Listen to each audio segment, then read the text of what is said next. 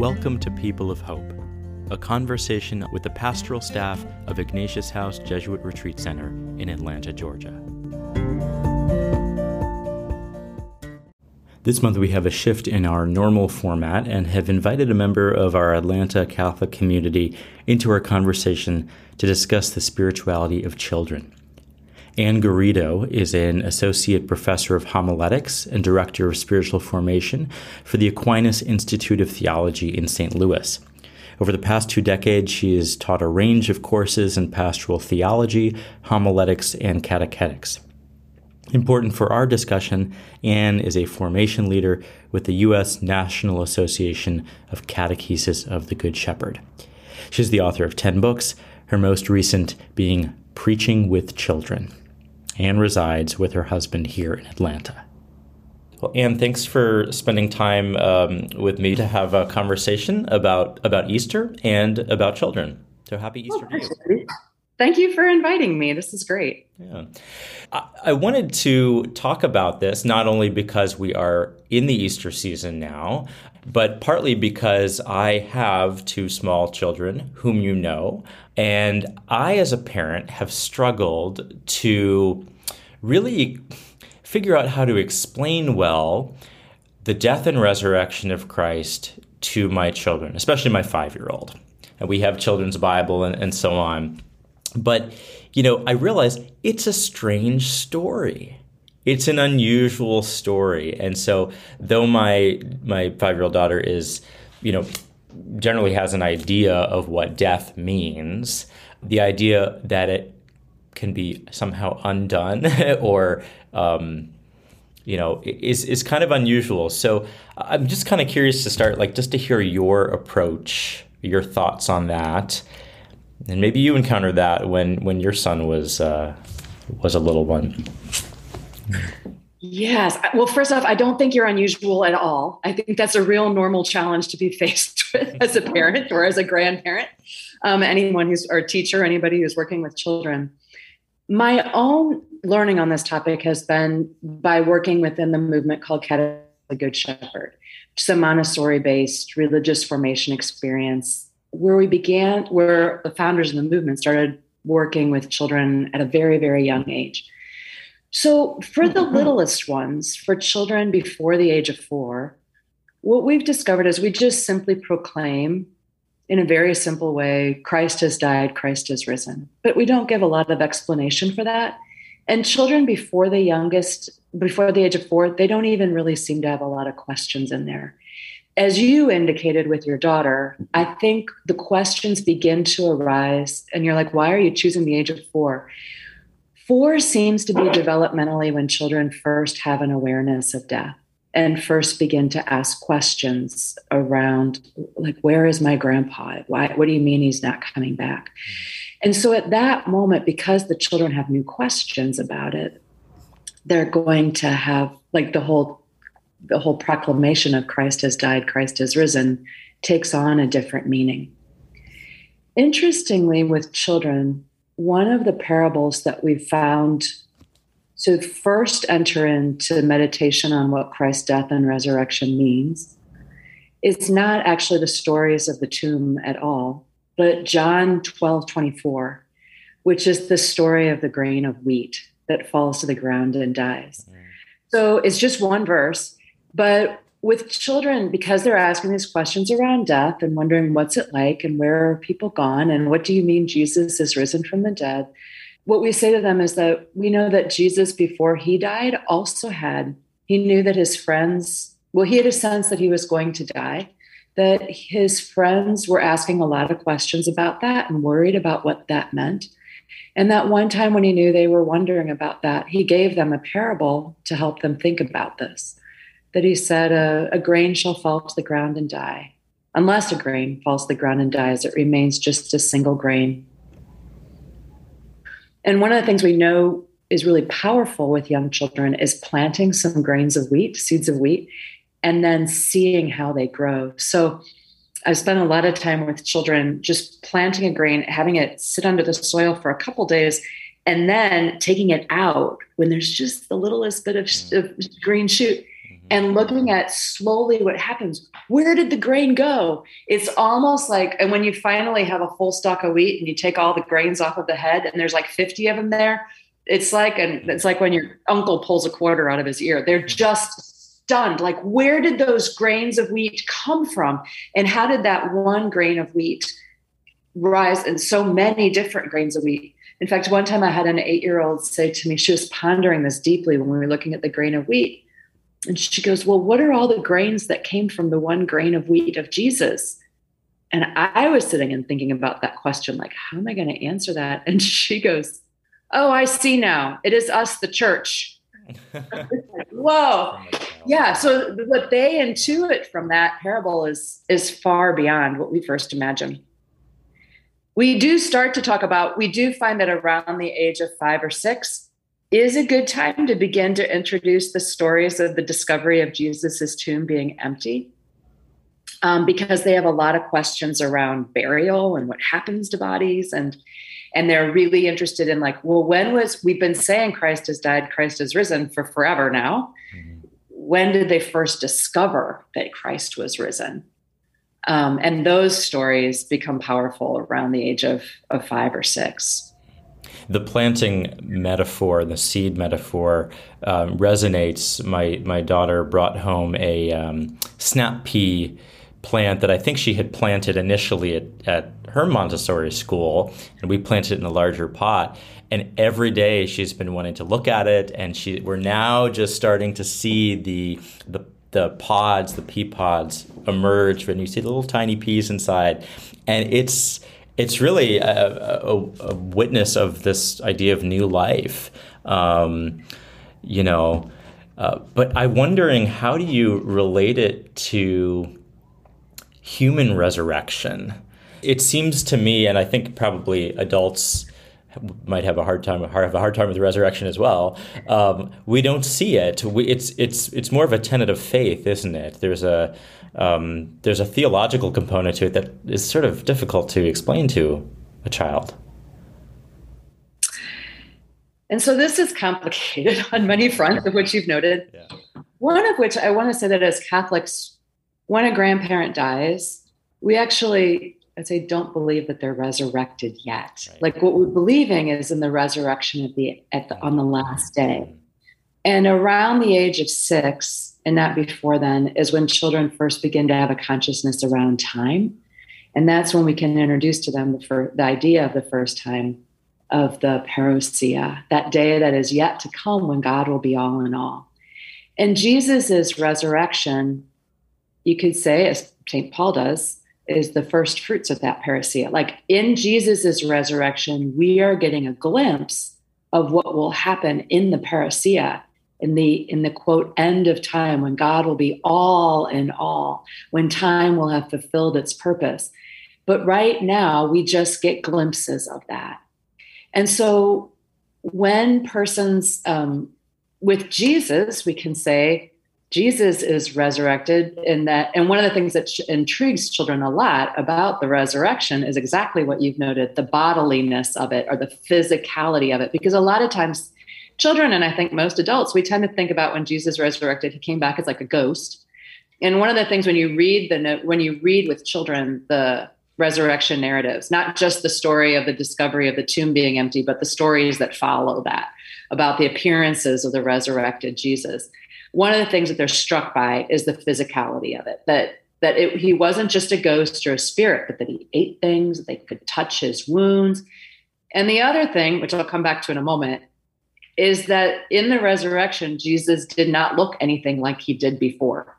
Like I said, we can come back to that. So even when a grandparent dies or someone that we love dies, we don't necessarily always compare that to the resurrection of Jesus. But I would tend to say with children that they rest in the hands of God and their spirit is alive, and that what we await still is the day when we will see them face to face again, and when all of us shall be resurrected and God's dream for our earth will have reached its fulfillment. But I will tend not to speak about those who have died right now as being resurrected. The only one that I actually give that language to is Jesus. Mm-hmm. So with those with death, I will tend to speak about that they're in the hands of God. We don't know what that looks like. We know that God is good. We know that once we've been grafted into some key images with children of the true vine, or once we've received the baptismal light, that light is stronger than death and can never be extinguished. But I tend not to just use the language of resurrection with those of us who have died. What I do say with children, though, around that question of that they couldn't recognize him, is I think this is a really important part for children, because what they also want is to know, well, why can't I see Jesus anymore? Also, not just those who have died, but why can't that question all the time from my yeah. And so what I tend to talk about with children, and I don't know, your daughter, well, she's a bright one, right? I mean, at 5, she's probably already asking some of these questions that oftentimes children begin to ask around 6 to 9. Is that those appearances that the disciples had of Jesus, they were an in-between time when Jesus was preparing his closest friends to recognize that he would continue to be with them even when they wouldn't be able to see him anymore. And so one of the ways, for example, that when he was with them, and they love the story of Emmaus, is that it's like when they were eating with him, they had done so much eating with him when Jesus walked the face of the earth, that after he was resurrected, when the bread was broken, all of a sudden they recognized this is an action that we've seen Jesus do all the way throughout his ministry. He is with us when bread is broken. And when the bread is broken, then the experience of being able to see Jesus fades, because what Jesus is doing is to training their eyes so that they'll be able to recognize he's still with them, even if they can't see him. And he's with them in the breaking of the bread. He's with them in the laying of the hands. He's with them when wounds are touched. He's with them when their name is called. And these are for us what we would call the sacramental signs. So the 40 days of the resurrection narratives is really a time when Jesus is preparing the disciples to be able to recognize, I'm still with you even if you can't see me. And that for us, the sacramental life, which children are often preparing for around the ages of 6 to 9, they also, what we're training them is like, he is still with us, even if we don't see him in that form, like the disciples did when he walked around and preached with them and ate with them. But he's still with us because those same gestures, those same signs are being done even up till today. And when we do those gestures and those signs with each other, we know he's still with us. As a catechist and catechist of the Good Shepherd, do you ever find that young children,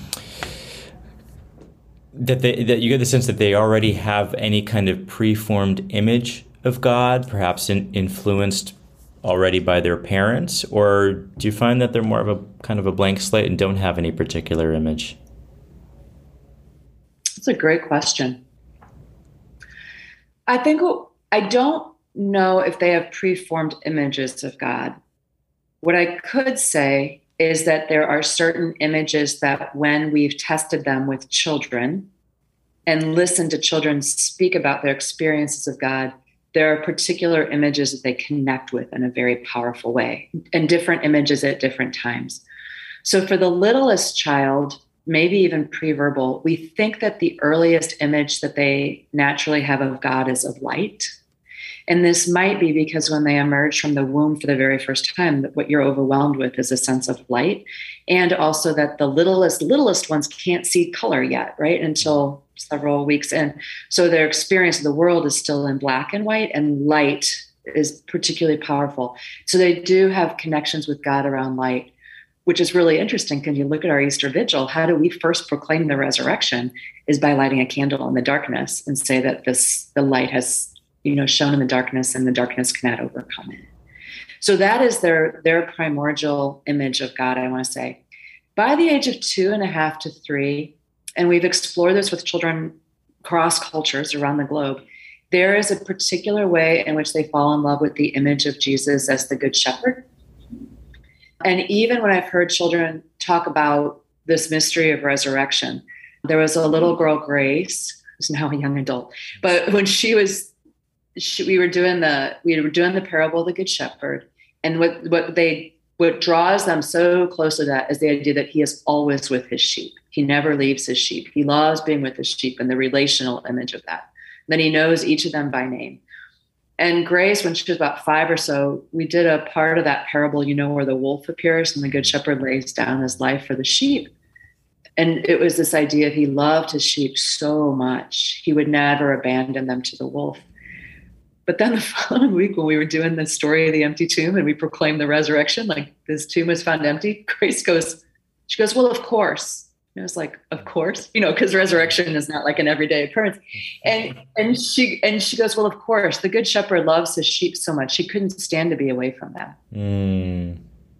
And the sense that it was not Jesus not only died for us, but that he lived for us, like he rose for us. And then like several weeks later, we were talking about Eucharist, and there's a particular presentation we do with this. And Grace goes, again, I was doing this, and she goes, of course. And I was like, of course. And she goes, with Eucharist also, she said, the good shepherd loves his sheep so much, she couldn't stay away from us. And so that image of the good shepherd, of the presence, the abiding presence of the good shepherd, that is really powerful with children beginning around the age of 3. And it's never lost. It's not like light, a good shepherd is lost. But then we also know that around the age of 6, again, this new developmental period, there is another image of Jesus that they absolutely love, which is Jesus as the true vine. And the idea that our relationship with Christ is such that we are, kind of like that 8-year-old intuited, we are his body. If you cut off all the branches of a vine, there's not much left, right? That we are the branches and he is the vine, and that we are intimately united with him, even more intimate than a shepherd carries around his sheep. We are branches of the vine. We are the body of Christ in the world today. And that if Christ's presence is to continue to live in the world today, it will be through our hands and through our feet, like Teresa of Avila says. And that image is one that becomes very, very powerful and lasting with children.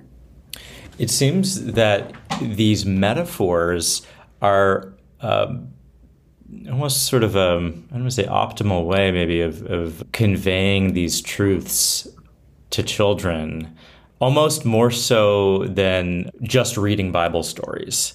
And I say that because we have a children's Bible, and we'll read through different stories. And there, I got to admit, like, I was reading the Good Friday story, the Passion, to my daughter, and there was a lot of language about God literally abandoning Jesus and God's wrath being satisfied. And I am like, I'm going to skip that part. I'm not going to read that part because that doesn't really align with the way my own image of God and how I understand the Passion. So sometimes I guess what I'm like asking is, or commenting on at least, is here we have sort of this religious world for children with children's Bibles and children's programming, which may come from a certain theology. And then we have sort of the simplicity of just these metaphors where it gives room for the child to discover who God is, rather than here we are imposing a particular theology or interpretation through a publisher or Yeah. I think, you might know by now, I'm not a big fan of children's Bibles, exactly because of the reason that you've illuminated. And both because I think they try to answer questions children aren't asking yet, and they give a slanted view of it or a pre-interpreted view of it. Mm-hmm. And in part because I believe that children have the capacity to read the Word of God, to hear the Word of God, and actually come to, I think the Word of God has a power on its own, that our interpretation of it, our interpretations are fine, but I think the Word of God actually has a power that I want to put them in primary contact with. The question is, I'm not going to read the whole real Bible with them at the age of 3, right? What we've discovered, for example, with the story of crucifixion and Jesus's death, is that story begins to make sense and is relevant to children, and they're ready for it around the age of 9. So it's not that I'm hiding from them that Jesus died or even that Jesus was crucified. I mean, from the age of 3, I've already introduced them to the sign of the cross. And I've said over and over, Christ has died, Christ has risen. But talking about the specifics of that, we have found it's good to wait until the age of around 9, because they're ready for it they tend to be ready for it around that age. And sometimes I think it's so hard for us. It's just so hard not to give them we want them to have all of it all at once. And that to give each gift at the moment in time when they're ready for it, it's hard to figure out when that is always too, isn't it? Yeah. Have you come across a good children's religious book? There is one children's Bible, if I was to give a children's Bible, that I do kind of like, because what it does is it focuses a little bit more on giving some of the cultural and historical detail behind the story. Like it will have pictures from Israel. And also it has multicultural images of Jesus. I think, as you were talking about where our images of God formed, are from very, very early on. Many of us grew up seeing an image of Jesus that really wasn't Jewish, right? Or not Middle Eastern. And that shapes our consciousness, and I think has long lasting effects into our adulthood. So I tend to only give images of Jesus that are like Middle Eastern, and then with little ones, and then also have them just say, what do you think Jesus looked like? Or how would you draw this? Rather than giving a lot of pictures in the Bible. So the one I like about the Bible is that it doesn't really have pictures of Jesus in it so much as it has like pictures of homes in the land where Jesus lived, or pictures of what, flocks look like, or the temple would all look like that kind of stuff. Because we do know that, especially beginning at the age of 6, children are really interested in historical and cultural detail. They get really fascinated by that kind of stuff. How did you navigate these, or did you have these questions as a mother with your son?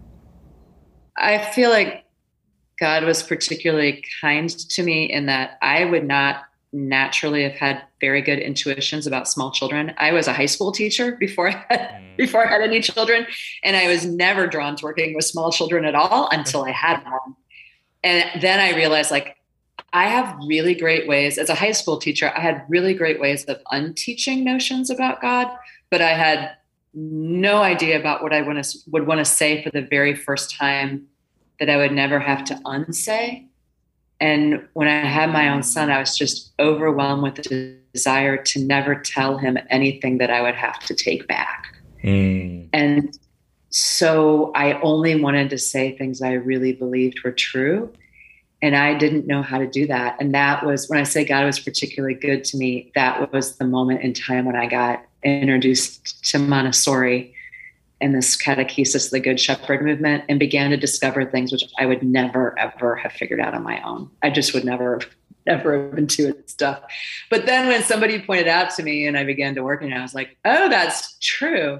So I was lucky. I encountered that when Micah, my son, was 1. Does that mean that it's been a smooth journey all the way through? No, it doesn't. I mean, all of us always find ourselves as in a shortage of language around these things, and find that children ask us really, really hard questions. And the gift of that is for us as adults, it makes us actually question, like, what do I mean by that? And I would say Micah's questions to this day, he's now 27, but Micah's questions this day continue to drive me to study. Like, he'll continue to drive me to keep refining, like, what do I actually mean by that? What does the church mean when it proclaims that? And that's the great gift of being with children. And it continues to drive me back into the scripture and say, what is it that we actually are proclaiming there?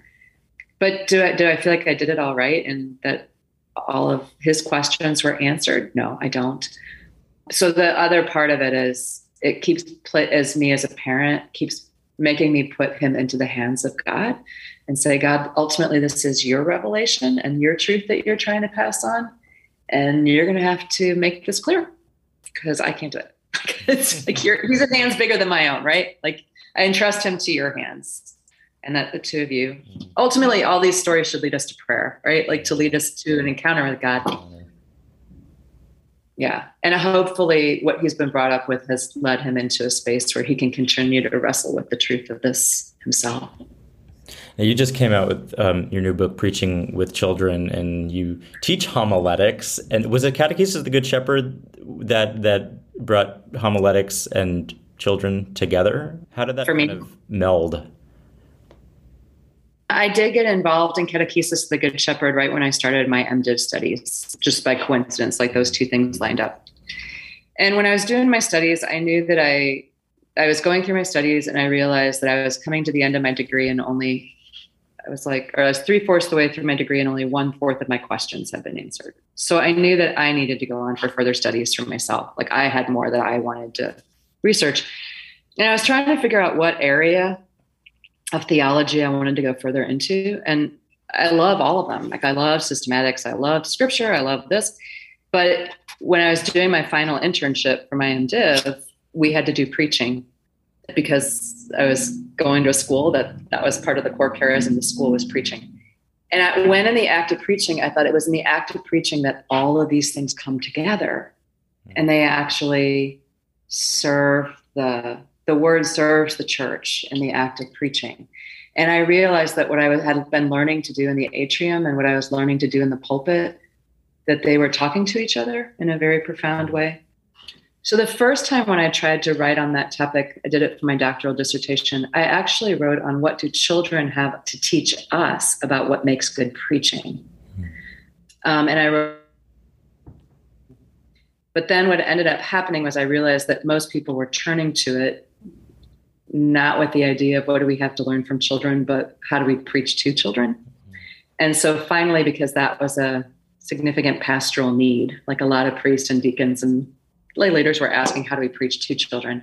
That was when I decided to rewrite it and called it Preaching to Children or Preaching with Children. Yeah. With is important to me because I see preaching also as a liturgical act that always involves the congregation as well. I don't ever think of preaching as we're preaching to people, but we're preaching with them and we're drawing on their experiences of God and their wisdom in the world and putting that into dialogue with the word of God.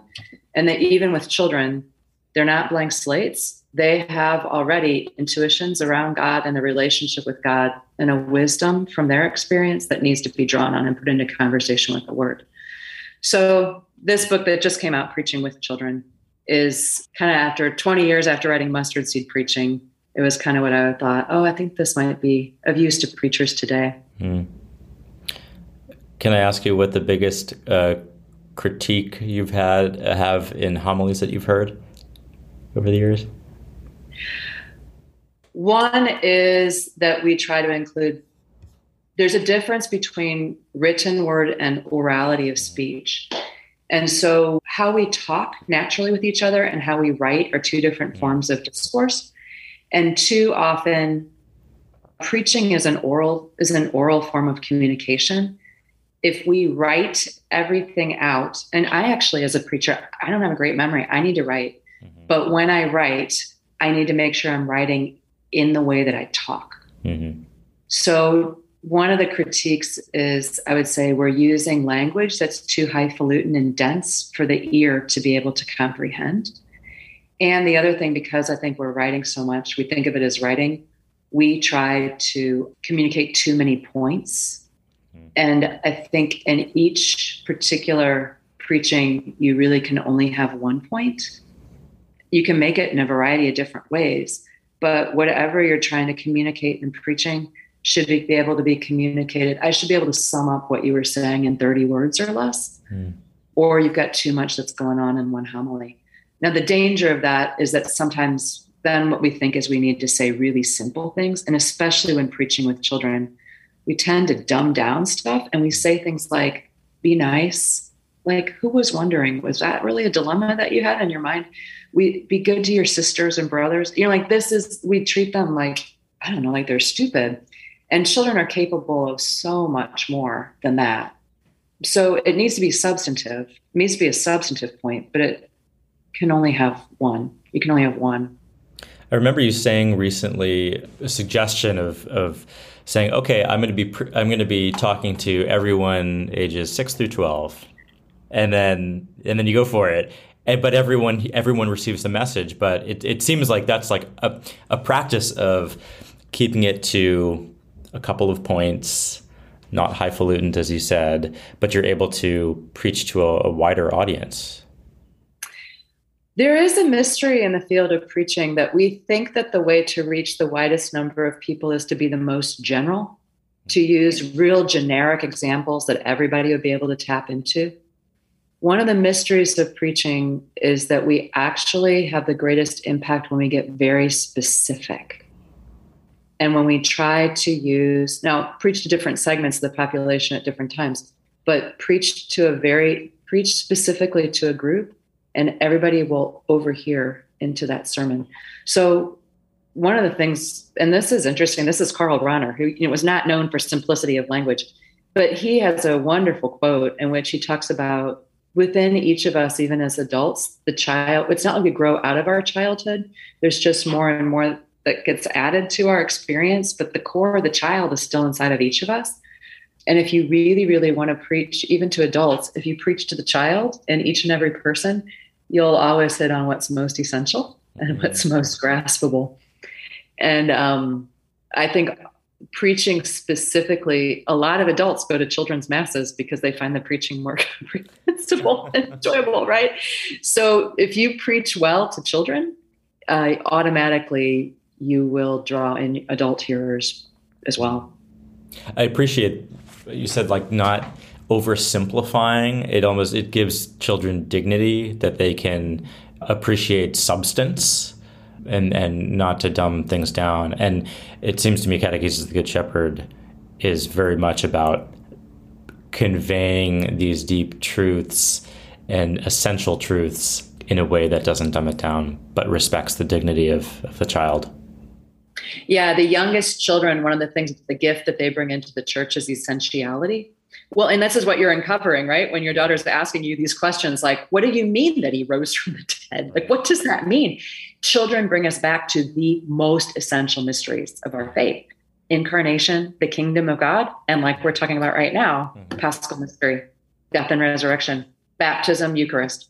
Like those are the 5 core things the youngest child tells us, that's what I'm really interested in. Don't give me fluff. And I'm not interested in the peripherals. I want to really know. I want to know what's the most important stuff that's going on in this world and how it functions. And that's what our tradition's response is to that. And at the very core of it, Paschal mystery. Well, Anne Garrido, I could talk to you all day long and listen to you talk about the wonder and marvel of children and kind of what they bring to our own faith as adults. But how can people learn more about your work? Well, I will share my website is annegarrido.com. So that it's pretty straightforward. The Preaching with Children is there. Mm-hmm. And then I've also got some articles. There is an article I wrote once for Center for Children and Theology on reading resurrection stories with children. Well, thank you very much, and happy Easter. Thank you. Happy Easter to you too. May you swim in the joy of it for all 50 days. Amen to that. Thanks for listening. Learn more about Ignatius House by visiting us at ignatiushouse.org or following us on social media. And be sure to subscribe to this wherever you listen to podcasts. May the blessing of God be with you always.